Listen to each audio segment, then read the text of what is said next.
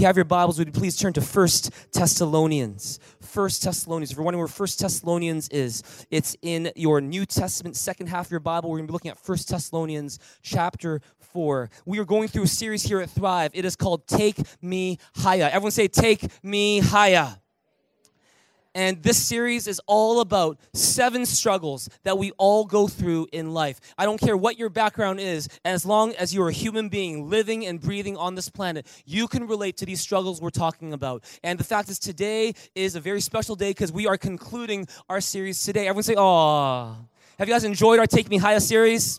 We've had an amazing time doing this series called Take Me Hiya, trying to not just understand 7 of the biggest struggles we go through, but how we can overcome these struggles. The fact is, these struggles are nothing new. 1,500 years ago, the early Christian church identified these struggles as the 7 deadly sins. It's not because these are the only sins we can ever commit. It's not the only sins that the Bible talks about, but these sins tend to lead to other problems in our lives, and that's why they're called the 7 deadly sins. And if you can see with me on this screen, these are the 7 struggles that we've been talking about so far in our series. We looked at pride. Everyone say pride.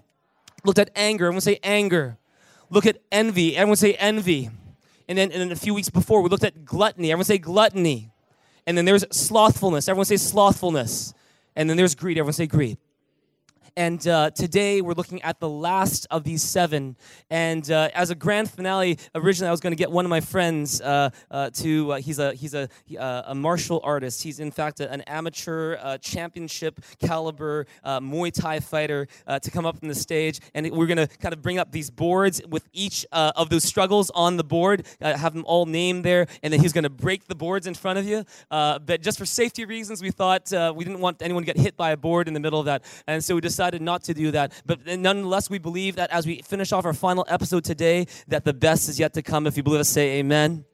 And today we're looking at the struggle of lust. Let's all stand as we read God's word this morning together. Would you help me preach in this place this morning as we read the word of God? We're going to look at 1 Thessalonians chapter 4, verses 3 to 8. Read in a big loud voice. What does it say? It says, "It is God's will that you should be sanctified, that you should avoid sexual immorality, that each of you should learn to control his own body in a way that is holy and honorable, not in passionate lusts like the pagans who do not know God, and that in this matter no one should wrong or take advantage of a brother or sister. The Lord will punish all those who commit such sins, as we told you and warned you before. For God did not call us to be impure, but to live a holy life. Therefore, anyone who rejects this instruction does not reject a human being, but God, the very God who gives you his Holy Spirit." Let's all read John chapter 8, 9, and 11. These 3 quick verses, let's read it together. What says, "When the accusers heard this, they slipped away one by one, beginning with the oldest, until only Jesus was left in the middle of the crowd with the woman. Then Jesus stood up again and said to the woman, 'Where are your accusers? Didn't even one of them condemn you?' 'No, Lord,' she said, and Jesus said, 'Neither do I. Go and sin no more.'" Before I tell you the title to today's message, today we're talking about the struggle of lust. And even though this is the final message in this series called Take Me Hiya, the fact is that I've been getting ready for this message even before the series began. And that's because I believe that for many of us, there's no struggle that is bigger. There's no struggle that's more controversial. There's no struggle that hits closest to home. There's no struggle that's more obvious to us and in many ways is hidden to others than the struggle called lust. Now, maybe you're here today and you know that you struggle in this area and you've been hurting in this area. Maybe you've hurt others in this area. I want you to know right off the bat today, I'm not here to exacerbate your shame. I'm here to remind you that regardless of what your past has been like, is that God loves you with an unconditional love. Tell your neighbor, God loves you with an unconditional love. And that if there's anyone who wants you to find joy, peace, hope in the area of sex and sexuality, it's God. And so whether it's you or it's someone you love who struggles in this area of lust, my hope is that today's message is going to be very, very helpful for many of you here, providing real hope and practical advice that you're going to help to use to win in the battle against lust. And so today's message is called The Object of My Desire. Winning the battle against lust. As you turn to your neighbor, please don't tell them you're the object of my desire. Okay, don't say that. All right.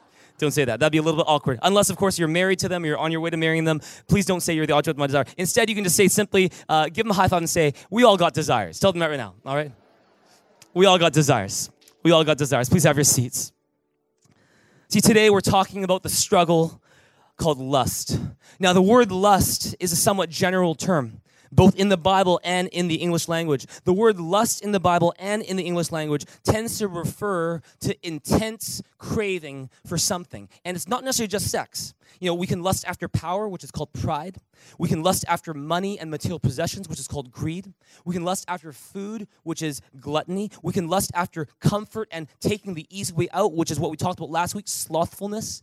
But since we've covered these different struggles in our series earlier on, today we're going to finish off by focusing specifically on lust as it relates to sex. Now, before I give you a definition for lust this morning, let me first clarify for us today what lust is not, because some people are confused in this area. And in order for you to understand what lust is, you kind of have to also have a good grasp of what lust is not. Hope you take some good notes here this morning. Write this down. Number one, being physically attracted to someone is not lust.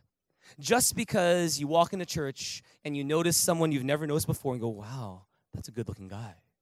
Or, wow, she's pretty. That doesn't mean you're lusting. Physical attraction and lust are not the same thing. That's the first thing you want to know. Another one that lust is not. Having the desire for sex is not necessarily lust. See, God made us sexual beings. And just because you desire sex doesn't necessarily mean that you're lusting. And so if physical attraction is not lust, if desiring sex is not necessarily lust, what is lust? Let me give you a definition we're going to be working with today for lust. We hope you write this down. What is lust? Lust is entertaining impure sexual thoughts and allowing them to affect the way you see and treat others and yourself. Lust is entertaining impure sexual thoughts and allowing those impure sexual thoughts to affect how you look at others, how you look at yourself, how you treat others, how you treat yourself. Are all sexual thoughts impure? No, absolutely not. If you read the Bible, if you read different books in the Bible, like the Song of Songs, you're going to see that sex in God's eyes was always meant to be a great thing. That God always intended for sex to be a beautiful, enjoyable, intimacy-building, and life-giving thing. And by life-giving, I don't just mean making babies. Sex was always something that was good in God's eyes, and that it brings life to us because we are sexual beings. If you believe that, say amen. And so in God, according to God's word, sex is a good thing. Sex was God's idea. God never made anything that wasn't good or that he didn't say was good, and sex is one of those things. Along with that, not only is sex something that God deemed to be good, God made our bodies, and our bodies are good. Turn to them and say, your body is good. And tell them that's not a pickup line. The fact is this, your bodies are made in the image of God. Your bodies, in fact, Psalm 139 says, I praise you, O Lord, because I am fearfully and wonderfully made. In other words, according to the Bible, our bodies are not just these empty, worthless shells that we should just kind of discard as soon as we can. No, our bodies are beautiful creations made by God that are worth admiring, celebrating, and praising God for. That's your body. And see, just because you are physically attracted to someone doesn't mean you're necessarily lusting after them. No, it doesn't. Just because you have a desire for sexual intimacy, does that mean you're a lustful person? No. God made us to be sexual beings with a sex drive. And so if you desire sexual intimacy, it just means you're human. So what's the problem with lust? See, as with all the other struggles we've talked about in this series called Take Me Hiya, lust takes a good thing and twists it. And you're going to find that, for example, with greed. Greed does this. It takes a good thing like money and twists it. And all of a sudden, you have this unhealthy, unhappy attachment to money, which originally was a good thing. Gluttony takes food, which is a good thing, and it twists it. All of a sudden, you have, food defining your happiness and your worth in a way that it was never meant to be. Lust is the same way. Lust takes a good thing, which is sex, and it twists it. It takes it and turns it into this unhealthy, unhappy attachment to sex in a way that God never intended. Lust is when I take the gift of sex, and instead of worshiping God who gave the gift, I start to worship the gift itself. I start to let sex define my worth, my happiness, instead of letting God's love define my worth and my happiness. If you believe that, say amen. Now, practically speaking, lust means you are entertaining impure sexual thoughts, and you're allowing them to affect the way you look at others and look at yourself, the way you treat others, and the way you treat yourself. What is an impure sexual thought? Write this down. An impure sexual thought is where you use someone that you're not married to, or someone that you're not intending to marry at all, for your own sexual gratification. And that thought, that impure sexual thought, it could remain in your mind and you do nothing about it. That's still lust. You can act out on that thought, and that is lust as well. But see, it's about entertaining an impure sexualized thought about someone you're not married to or not intending to marry. And see, notice that one key to determining, is a sexual thought, is it pure or impure, has a lot to do with, are you married to the person? Why is that? Why is marriage the boundary between whether a sexual thought is pure or impure? It's because God made sex and lifelong love to go together.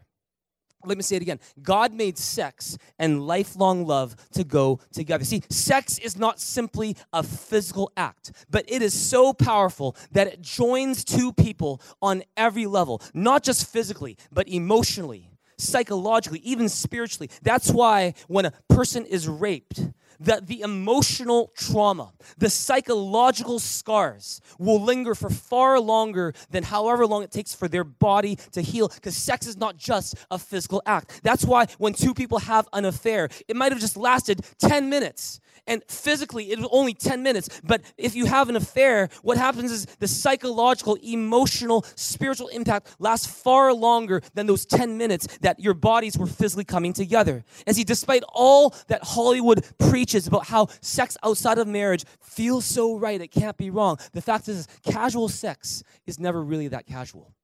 Because you're going to find different therapists, the psychologists, they'll talk about how people, especially in, for example, the sexual revolution in the 60s, at one time they're like saying, oh, it's so freeing. I can have sex with whoever I want, whatever I want. And they're the same people who end up in counseling rooms going, why am I so unhappy?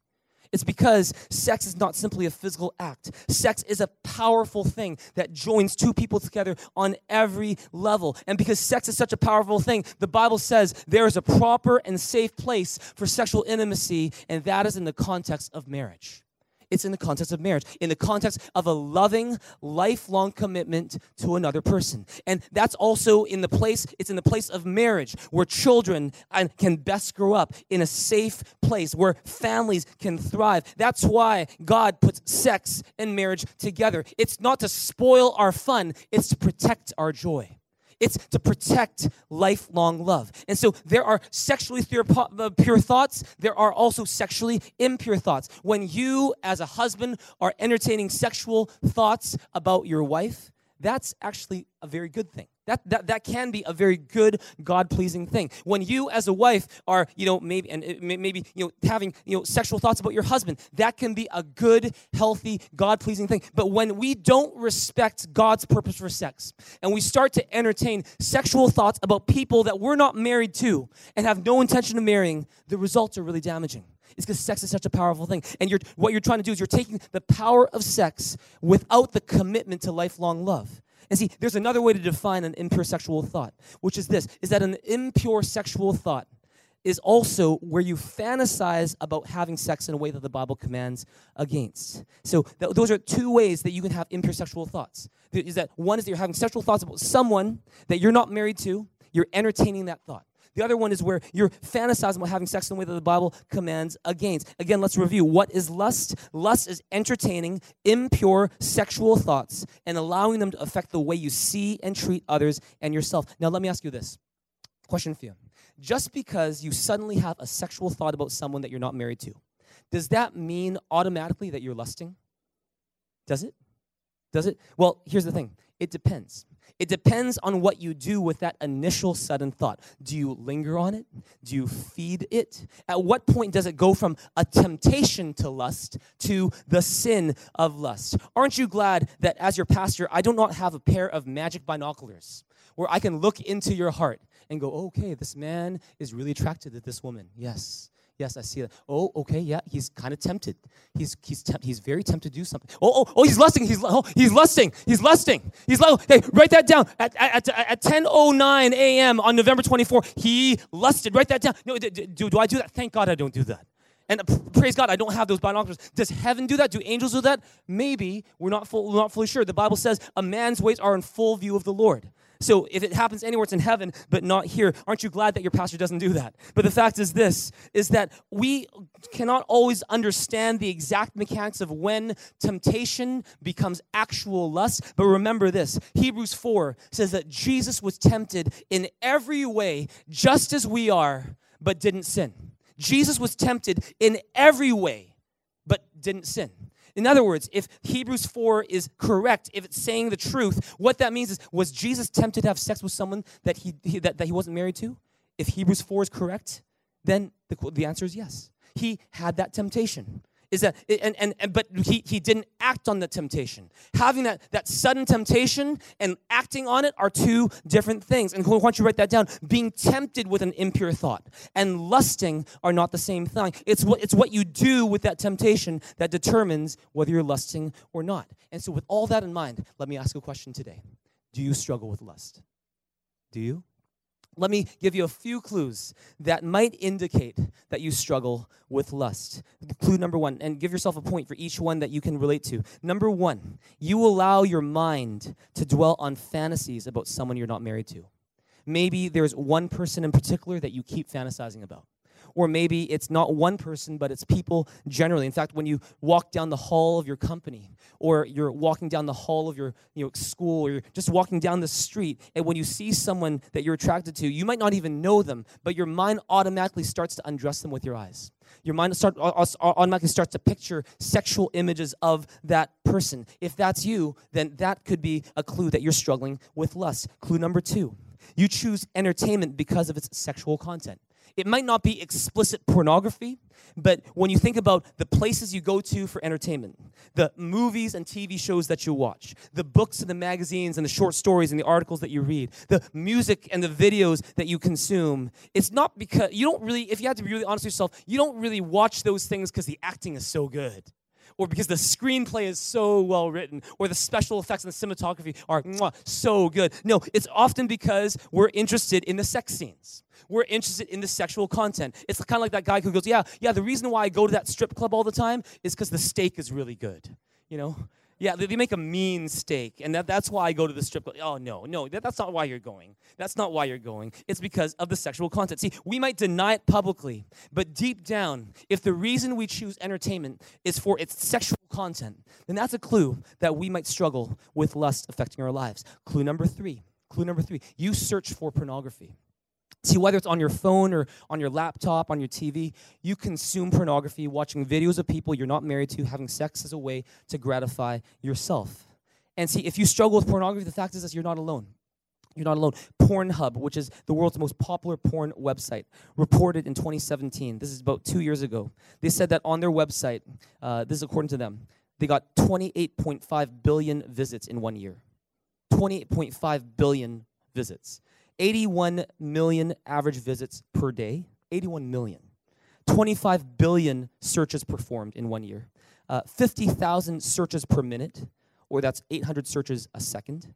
Over 4 million videos uploaded that would take, if you kind of put them back to back, they would be about 68 years worth of content. About 3,732 petabytes of information transferred, which is enough to fill the memory of every iPhone on Earth, apparently. The average visitor to a website spends about 6.5 minutes per visit, which is a porn website. According to a survey conducted by the Barna Group in the U.S. in 2014-2016, they say that the following percentages of men say that they view pornography at least once a month. If you're 18 to 30-year-old, then that's 79%. For 31 to 49-year-olds, 67% of men. 50 to 68-year-old, that's 49% of men. And then that's once a month viewing pornography. Here's another one, is viewing pornography several times a week. For 18 to 30-year-olds, the survey said 63% do so. From 31 to 49-year-olds, it's 38%. 50 to 68-year-olds, 25%. This is several times a week for men. How about women? Men aren't the only people who look at porn. This is once a month viewing pornography. 18 to 30-year-olds, 76%. 31 to 49 years old, 31 to 49 years old, 16%. 50 to 68-year-old, 4%. And then this is women viewing pornography at least several times a week. In the age category of 18 to 30, 21%. It's about 1/5. And then 31 to 49, that's 5%. And for 50 to 68, 0%. A couple final stats for you. They say that about 55% of men, married men, say they watch porn at least once a month, compared to about 70% of unmarried men. About 25% of married women say they watch porn at least once a month, compared to 16% of unmarried women. And then according to another survey from 2014, this is for Christians now, said 64% of self-identified Christian men and 15% of self-identified Christian women view pornography at least once a month. And then this is about several times a week. 37% of Christian men and 7% of Christian women view pornography at least several times a week. See, what's wrong with pornography? See, pornography is giving free rein to lust through impure sexual thoughts about people that you're not married to, and you allow them to live in your heart and your mind. It starts to change the way you look at people. It starts to change the way you look at the world around you. It starts to fill you with lust. You're going to find that you don't kill lust by looking to fulfill it. You actually grow the lust when you feed it. And it changes our expectations and views on what sex is. Using pornography and masturbating to pornography is really a private, convenient form of soliciting a prostitute. You might not be paying for that person. The fact is, they say about 80 to 90% of internet porn users only use the free material. But the fact is that you're essentially paying with your heart and your mind someone that you don't know and are not married to perform sexual acts for your satisfaction. And the only difference when it comes to porn versus a prostitute is that one is skin to skin, the other one's through a screen. In one case, you exit by walking out a door. In the other case, you just close a window. That's the difference. Matthew 5, 27 to 30 says it this way. Read it with me in big loud voice. 1, 2, 3, it says, "You've heard that it was said, 'Do not commit adultery.' But I tell you that anyone who lusts or looks at a woman lustfully has already committed adultery with her in his heart." Stop right there. Clue number 4. You pursue connections with people based purely on sex. Maybe it's one of the things where among your friends, you're the one who likes to tell the dirty jokes. You're kind of known for being the one with all the adult material and stuff. And you're kind of the guy who sources it and the guy who distributes it. And that's maybe you. Or maybe say you're a girl and you're considering whether or not to date a guy. And you're like, oh, now let me see. On one hand, he's still in high school and I'm 31 years old. He has never held a job for more than 2 weeks. He's a registered sex offender. That's on one hand. On the other hand, oh, he's so hot. Oh, yeah, I'll date him, sure. I'll date him. What is that? That's you choosing to make a connection with someone based on sex regardless of anything else. If that's you, then that could be a clue that you also struggle with lust. Clue number 5. Because of sexual desires, you end up crossing boundaries that you know you shouldn't cross. Maybe it gets to stuff like being, sexually harassing other people. They said in a survey of about 4,000 teens from Australia and New Zealand, 1 in 3 teens from New Zealand and Australia, they received a nude image that they didn't ask for on their phones. And the same amount of people reported that they were asked for a nude image of themselves to send out as well. That's clue number 5, is that because of sexual desires, you end up crossing boundaries that should never be crossed. Number 6, final clue. You're carrying on a sexual relationship or sexual activities with someone that you're not married to. Whether it's sexual intercourse with a partner that you're not married to, or it's sexting, or whether it's someone you know well or someone you don't know well at all. If we find ourselves carrying on a sexual relationship or sexual activity with someone that we're not married to, that's a good indicator that we've allowed lust to really impact our lives. What are the problems that lust causes? I'm not sure how many of these you can identify with, how many clues you can relate to. But if lust is a struggle for you, and I believe lust is a struggle for many, if not all people, problems that lust causes, let's look at a few right now. Write this down. Lust turns us into increasingly selfish, self-centered people. Why is that? It's because lust is selfish in nature. In fact, lust and love are complete opposites. Rebecca DeYoung, who writes about the 7 deadly sins, she's in fact one of the leading authors on the issue of 7 deadly sins. She talks about lust in those ways. She says, lust is the habit of trying to engineer my own happiness for myself on my own terms. In lust, my own pleasure is the goal. I decide where to get it and when and with whom. My life revolves around my desires, wants, and needs. I disown my need for God's love or the love of others. I prefer to find my own delight, meet my own desire for satisfaction, fill myself. Unlike one who risks depending on the love of another and who risks giving himself to another, the lustful one chooses to be autonomous, providing his good for himself. See, lust is a very lonely venture. Notice that, when people talk about lust, it's never, you always talk about, oh, I'm lusting after that person, or I lust for that thing, but it's never I lust with that person. It's never with, because lust is a very lonely endeavor. It's never interpersonal. It's all about me. And when you allow lust to control your life, it turns you into an increasingly selfish and self-centered person. In fact, you're going to find that lust and love, they are complete opposites. Lust says now, love says I'll wait. Lust says me first. Love says you first. Lust takes, love gives. Lust violates, love protects. Lust says, I don't care if it's wrong, I just want to do what I feel like doing. Love does not delight in evil, but rejoices in the truth. Lust is not interested in making a personal commitment or putting effort to meeting another person's needs, but love, on the other hand, is all about personal commitment. It's about meeting the other person's needs even when you don't feel like it yourself. See, lust has this way of turning us into very selfish people. That lust has this way of poisoning the way we look at and value the people around us. There's one author called Maxie Dunham who says, love treats people as persons,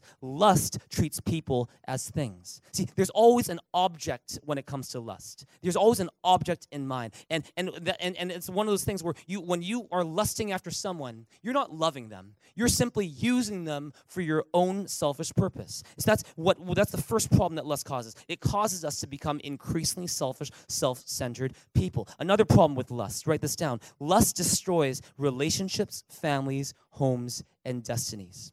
Maxie Dunham, I talked about him earlier. He and Kimberly Dunham Reisman, they're authors who've helped hundreds of couples through difficult marriage issues. And this is what they wrote about the effect of lust on relationships. Read this. It says, lust is deadly preoccupation. Sometimes that preoccupation results in action, sometimes it doesn't. So in other words, sometimes we act on lust, sometimes we don't. But it always disrupts healthy relationships and endangers promises of faithfulness. Lust is sexual desire apart from commitment and responsibility. See, how many of us have heard of or even experienced for ourselves times when lust destroyed a marriage, or lust destroyed a home, or lust pulled apart a family, or lust destroyed even a church or a person's destiny? Praise God that God's love is greater than man's lust. God's forgiveness is greater than our mistakes. But if we're not careful, lust can destroy it all. You got to be careful. Turn to him and say, you got to be careful. You got to be careful. Another problem that lust causes. Lust, and this is what I find really interesting, lust hinders rather than helps your sex life. Lust actually hinders rather than helps your sex life. For example, Dr. Mary Ann Layden, she's the director of education at the Center for Cognitive Therapy at the University of Pennsylvania. She has done some extensive research on how porn affects those who watch it. And this is what she wrote. She says, I have also seen in my clinical experience that pornography damages the sexual performance of the viewers. Pornography viewers tend to have problems with premature ejaculation and erectile dysfunction, having spent so much time in unnatural sexual experiences with paper, celluloid, and cyberspace. They seem to find it difficult to have sex with a real human being. Pornography is raising their expectation and demands for types and amounts of sexual experience, and yet at the same time, it's reducing their ability to experience sex. Amazing. It's amazing. Is that on one hand, lust causes us to have these hugely unrealistic expectations of sex, and yet we can't even enjoy sex when it actually comes down to it. That's what lust does. Instead of helping us view and experience sex, lust has this way of cheapening sex, distorting our view of it, and ruin our experience of it. It's not God, but it's lust that ruins sex for us. That's the third problem that lust causes. Fourth problem we'll talk about today. Lust empties you of joy. Lust empties you of joy. See, even if you never act on your lust by touching someone else in a wrong way, the fact is lust destroys you. Lust doesn't make you feel alive. Lust kills you. Lust doesn't set you free. Lust enslaves you. Lust doesn't make you happy. It leads to depression. I know that from personal experience. 20 years ago, I was, going through law school at the time. I'd just broken up with a girlfriend. And during that time, I was struggling with pornography. And it was something where it wasn't always because I had all these lustful thoughts in me. I have to look at porn.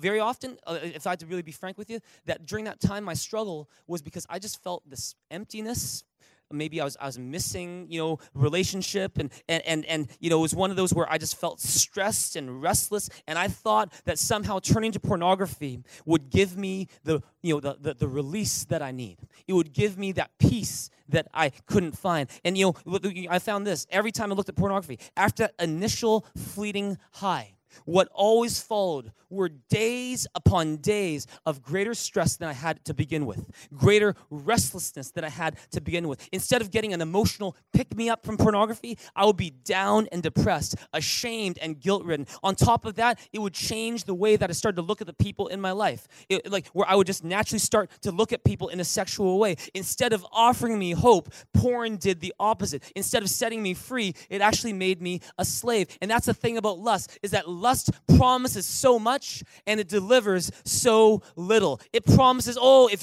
you give into lust, it's going to fulfill you. You're going to be happy. Your life is going to feel so much better. But the fact is this, is that lust is always a ripoff. Because at the end of the day, whatever high you receive in that one moment is always offset by tremendous shame and guilt, and you finding that the way you look at people, the way you think, it's all warped and messed up. It's because lust doesn't give you life; it brings you death. If you believe it, say amen. And if you let it, lust can suck the life out of you. It can empty you of joy.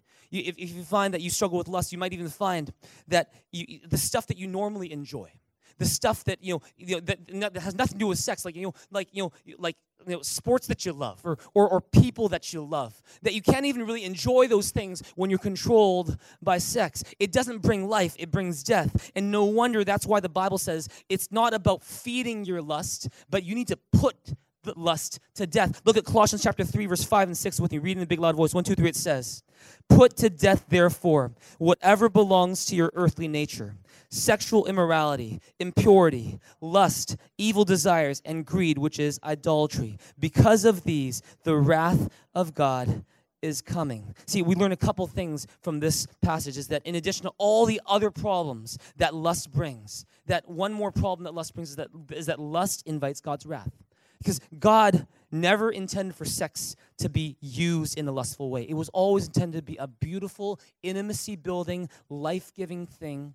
But see, when we give into lust, we twist it, and that's why it invites God's wrath. And because God's wrath is serious, and because lust has so many problems that come with it, we need to put lust to death. As Colossians 3, chapter 3, verse 5 says, "Put to death, therefore, whatever belongs to your earthly nature, sexual immorality, impurity, lust included." So how do you do that? How do you put lust to death? We're going to talk about that today, right now. So remember that being tempted with an impure thought is not the same as the sin of lust itself. Sometimes we can't help it when an impure thought suddenly enters our mind, but it's what you do with that impure thought that is crucial. And so I'm going to end today by giving you 6 ways that you can attack lust. And if you struggle with lust in any way, I hope you take some good notes and you take to heart what we're talking about today, because this could be your road to freedom starting today. Number 1, if you want to put lust to death, practice saying no to lustful thoughts. Practice saying no to lustful thoughts. In other words, whenever you are tempted with an impure thought, take a stand against it right away. See, the problem with us is this, is that when a lustful thought comes, when an impure thought comes, we tend not to push it away right away. We tend to let it linger. Instead of saying, "Get out of here," we say, "Oh, come in, stay for a little bit if you want." Stay. We feed it coffee and cookies. Stay. You can stay for a snack, but not for dinner. Okay, fine, stay for dinner. Okay, fine, stay overnight. And what is it? Is that we don't say no to lust. We kind of just, in a very kind of non-intentional way, we just kind of let it sit there. We don't do anything about it, but it's there. And see, that's one of the ways that lust gets a foothold in our lives, when we just don't do anything about it. Here's the thing. You can't compromise with lust. Don't enter into trade talks with lust and try to negotiate a deal. The fact is, when it comes to lust, the thing you need to do is walk away and say no. Look at Titus chapter 2, verse 11 and 12. What does it say? It says, "For the grace of God that brings salvation has appeared to all men. It teaches us to say no to ungodliness and worldly passions, and to live self-controlled, upright, and godly lives in this present age." See, it's about learning to say no. Everyone say no. everyone say no. No. See, what this is because when I'm tempted by an impure thought, what happens next is crucial. If I let it into my life and I feed it and I just kind of don't do anything about it, it's going to wreak havoc in my life. Maybe not at first, but over time it will. And so what you need to do is the moment you get that tempted, that tempted impure thought, then you say, in Jesus' name, get away from me. No, in Jesus' name, I'm not going to go there. What you're doing, you're making it clear to myself. I'm making it clear to myself. I'm making it clear to God. I'm making it clear even to Satan that this thought is not welcome in my mind, my heart, and in my life. That's practicing saying no. Turn to me and say, practice saying no. Practice saying no. Number 2, remind yourself that giving into lust is always a ripoff. It's always a ripoff. See, in other words, giving into lust will never satisfy you. Lust is the expert of empty promises. Like, lust will never satisfy you, and the price for giving into lust is never worth it. It is always a ripoff. Think of times when you've been ripped off, times when you paid this amount of money, you thought it was such a good deal, it turned out to be such a bad deal, such a ripoff. That's what lust is. The thing with lust is this, is that lust gives no consideration to the consequences of its actions. Lust is simply focused on the thrill of the moment and gives no thought to the future, gives no thought to what will happen if I do this. For example, you have King David. He's the king of Israel. In 2 Samuel chapter 11, you hear about how when at a time when kings are supposed to go to war, David held back. He stayed back. And all of a sudden, he noticed this woman who's bathing. Her name is Bathsheba. And she's naked. And he starts to, when he gets that impure thought, he doesn't push it away. He lets it linger. And he lets it start to fester in his mind to the point where he's like, I need this girl. I want this girl. He summons her to the palace. They sleep together. And she ends up having a baby to cover up the affair. He ends up murdering her husband. Later on, because of this affair, this baby is going to end up actually not surviving. And after that, his kingdom would end up going through a major revolt, partly because of this thing that happened. Later on, his son Solomon would have the same issue, but even worse. He would be the worst adulterer in the Old Testament. And as a result of his inability to control his lust, he would end up losing his kingdom in the next generation. And this is the thing. That all happened after that one moment of pleasure. And what happened was when David, I can guarantee you, when David was holding Bathsheba in his arms, and they're in that palace room, in that chamber, he wasn't thinking, okay, if I do this, then, my reputation is going to be tarnished, there's going to be an unwanted pregnancy, the baby's going to die, I'm going to murder a husband, I'm also, after that, I'm also going to, my son's going to have even more issues, the kingdom's going to fall apart. He's not thinking those things. He's just thinking, a moment of pleasure. That's all he's thinking. And that's what lust does, is that it causes us to be focused just on the moment, forgetting about the consequences. And that's why in those times when I'm ever tempted with an impure thought, one of the things that I'll start to do is I'll start looking at photos of in my phone. Do you know what those photos are? When I have a tempted thought, one of the things I'll do is I'll look at photos of my wife and kids. Because I think myself, it's reminded me of what's most important, most precious in my life. And that if I'm not careful, I could end up hurting the people that I love the most. It's because lust is a ripoff. Amen. See, lust promises so much, but it delivers so little. Whatever initial high you experience will always be negated by the hurt, the shame, the destruction that inevitably come afterwards. Look at Proverbs 6, 27-33. Read it with me in a big, loud voice. What does it say? It says, can a man scoop fire into his lap without his clothes being burned? Can a man walk on hot coals without his feet being scorched? So is he who sleeps with another man's wife. No one who touches her will go unpunished. Men do not despise a thief if he steals to satisfy his hunger when he is starving. Yet if he is caught, he must pay sevenfold, though it costs him all the wealth of his house. But a man who commits adultery lacks judgment. Whoever does so destroys himself. Blows and disgrace are his lot, and his shame will never be wiped away. Why don't you write this down? You are always guaranteed to lose when you give into lust. You are always guaranteed to lose when you give into lust. You think the odds of winning the lottery are bad? You think going to a casino and the odds of you winning at blackjack are bad? The odds of you winning against lust are always bad when you give into it. You are guaranteed to lose when you give into lust. I said you're guaranteed to lose when you give into lust. I said you're guaranteed to lose when you give into lust. I say it 3 times, so hopefully you'll remember it. You're guaranteed to lose when you give into lust. Maybe some of you guys said you need to take that phrase and you have to put that on your computer somewhere. And maybe you maybe in a code language that people can't understand, but you know what it says. You're guaranteed to lose when you give into lust, because lust is always a ripoff. Amen. Amen. Number 3, avoid those situations and sights that arouse impure thoughts in you. See, so much of lust functions on situations that we find ourselves in that we didn't intend, or sights that we see that trigger a thought in us. I remember there's one time when I think I was living in Taiwan at the time, and I was house sitting for a friend by myself. Pastor Shar, she was off on a work trip, so I was by myself in this house, and I'm house sitting for a relative. And this house was like, I would say, any typical Taiwanese family, dwelling. It was, had lots of these newspapers. And I don't know, but for some of these newspapers had a lot of these provocative images of, like scantily clad women and all these different advertisements, that were sex related and all that stuff. There were all these magazines, and, these magazines had similar stuff on them. There was a big TV in the room I was staying in, and there's certain channels on that I was, concerned about. And I was like, okay, this is not good, because, if I just stay here, I don't know what's going to happen.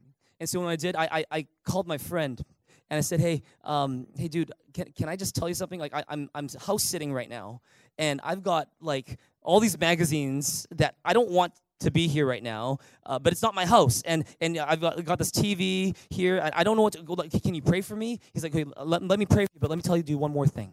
And he had some really good advice for me. He said, okay, I want you to take those magazines, I want you to take those newspapers, I want you to go outside, I want you to put it somewhere outside where it's really hard for you to get to at the middle of the night. And you'll bring them back at the end of the day, because it's not your stuff, but just put them outside somewhere where it's relatively safe, that it won't get taken away, but you're not going to look at it in the middle of the night. And he said, okay, take that TV, turn it around. It's this big TV, and I'm turning this thing around. And so even if in the middle of the night I felt like watching something, I'd wake up and like, oh man, I can't watch anything. And you know what? It worked. It was one of the best pieces of advice I'd gotten from a friend when it came to the area of staying sexually pure. It's because if you want to win in the battle against lust, it's about avoiding those situations and sights that arouse impure thoughts in you. If you believe it, say amen. That's why, to this day, when I am meeting someone here at the church building, one-on-one, and the person I'm meeting is a woman, and we're meeting in my office. There's a couple things that we'll tend to do is that I'll keep the door open so that people can see. Okay, it's an open meeting, and I try not to meet with a woman one-on-one behind a closed door that way. If it's a really sensitive matter that requires that kind of privacy, we'll close the door, but there is a window that connects between my assistant Amy's office and my office, where people can just easily look in through there. And sometimes for privacy's sake, Amy, she'll put up a cardboard thing there, so I can be on my own that way, just by myself. But when I've got a woman in the room with me just by myself, I'll go to her office. I'll take the cardboard down so that we have plain sight. People can see. Okay, the door's closed, but they can see right through. Okay, Pastor Jabe is in there, and that's a way for me to simply protect myself from any compromising situations. Amen. Amen. As much as possible, I'll try not to sit in the car by myself with a girl. If there's an emergency kind of situation where I absolutely kind of have to, then I'll call Shar and I'll tell her, okay, I'll let her know I'm getting to the car before I actually do. Another thing is, if you're a guy and God tends to be very visual, if you're walking down the street and you see someone attractive, but you know that if you linger on it, it might not be a good thing, you learn to bounce your eyes. You see someone, you bounce the eyes, right? You don't go, oh. No. You see, you notice and you go, right? You notice and you bounce. I find this is that when you bounce the eyes, you guard the heart. Amen. When you bounce the eyes, you guard the heart. After a while, you find that you're going to forget about that person, The Bible says charm is deceptive, beauty is fleeting. And I find that, is that if you don't focus on the person, no matter how pretty that person might look, is that if you don't focus on that person, it's not going to affect you. But you need to learn to bounce your eyes, because when you bounce the eyes, you guard the heart. Speaking of protecting the eyes, here's another one. Stop consuming entertainment that arouses lustful thoughts in you. Movies, books, music, that where you are really going for it because of the sexual content. You got to stop that. If your struggle is pornography, then you got to do something about that as well. Get a filter, if you need to, that blocks access to pornographic sites and sexual content on your phone, on your iPad, on your computer. There's one called Covenant Eyes, which has become more and more popular these days that you can try. Another one is if you're sexually involved outside of a marriage, stop it. It's not doing you any good at all. It's destroying your life. It's destroying your marriage. It's destroying your future. Stop it right now. If it's an affair, get away from that affair immediately. Tell the person, text that person, say, it's over, don't call me, I'm throwing away the phone, I'm sorry, and be done with it. Because the longer you entertain lust, the longer it's going to wreak havoc in your life. 1 Corinthians chapter 6, verse 18 says it this way. 1, 2, 3, it says, flee from sexual immorality. All other sins a man commits are outside his body, but he who sins sexually sins against his own body. Look at 2 Timothy 2:22. What does it say? It says, flee the evil desires of youth and pursue righteousness, faith, love, and peace, along with those who call on the Lord out of a pure heart. If you have 2 Timothy 2:22 in front of you, I want you to underline these words. The first one is flee. Everyone say flee. And then underline these other words, and pursue. Everyone say and pursue. See, notice this, is that putting lust to death is not just about you avoiding things. It's not just about fleeing. It's also about what you pursue. And so let's talk about that right now, is that it's not just about being on the defensive. It's also about going on the offensive. And so let's talk about that right now. Number 4, leverage the power of a friend. Leverage the power of a friend. I'm so grateful for my friend who was there for me when I was struggling. I could call him. He could pray for me. He could give me some good advice, tell me some truth that I need to hear. And we all need that from time to time. And so if you struggle with lust, can I urge you, is leverage the help of a friend. Guy, find a guy. Girl, find a girl. Someone you can share with and pray with. The power of sin, you'll find, especially when it comes to lust, is in its secrecy. Is that when you don't know, when no one else knows, it's just a secret struggle for you. That's when it's the most powerful.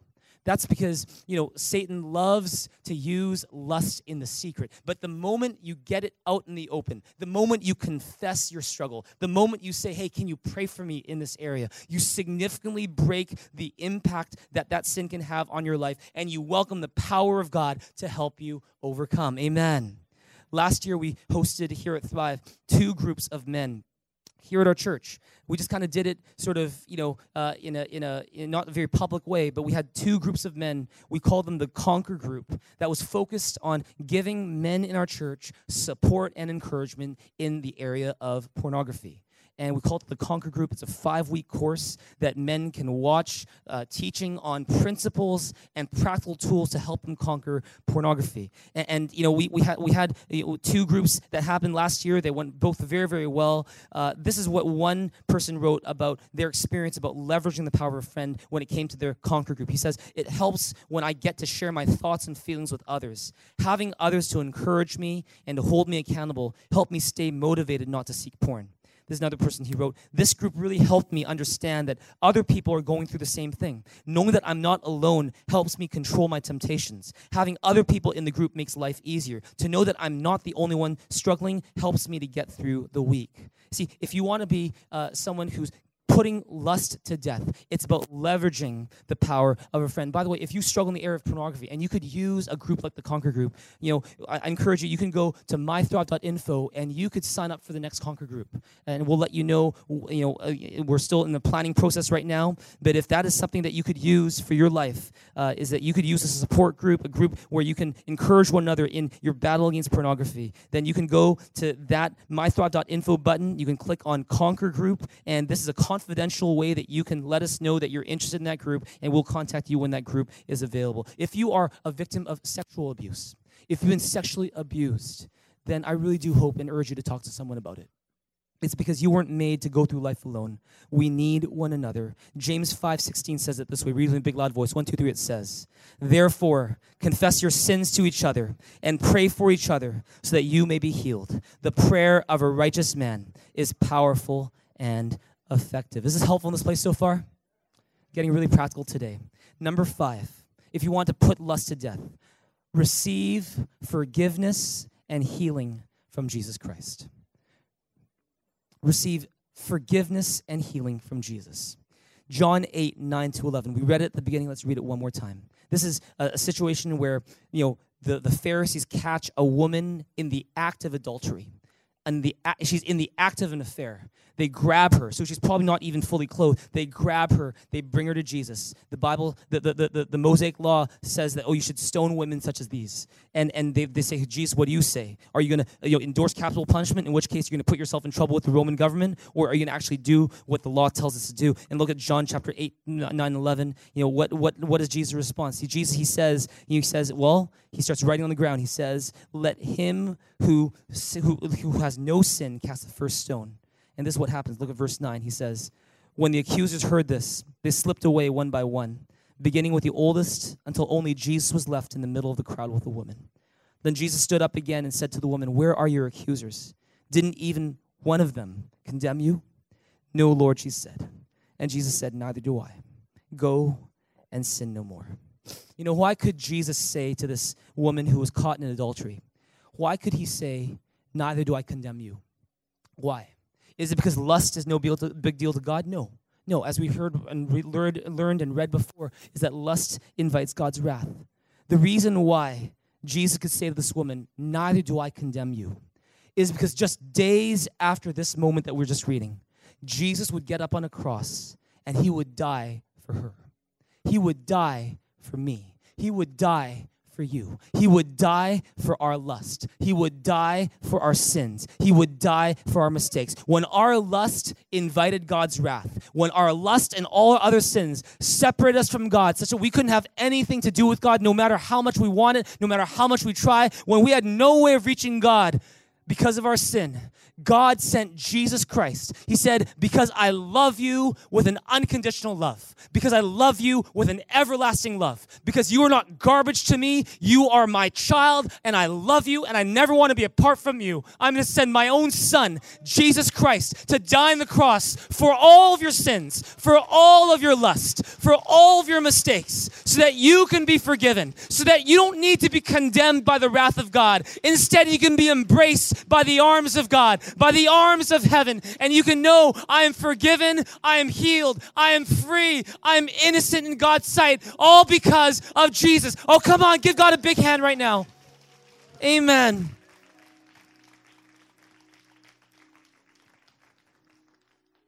And so there's forgiveness where Jesus is. There's healing where Jesus is. That's why the most important thing you can do if you struggle with lust today is come to Jesus. Say to God, "God, I confess I'm a sinner. I need your help when it comes to this struggle." And if you would do that, the Bible says a broken and contrite heart God will not despise. That God will not push you away when you come to him with that real struggle. He loves you. And you might think the struggle is one I've had for so long. For so long, I've had it. It's been the struggle that I've had for so long, and I don't know what to do about it. The fact is this: with man, it might be impossible. But with God, all things are possible. Amen.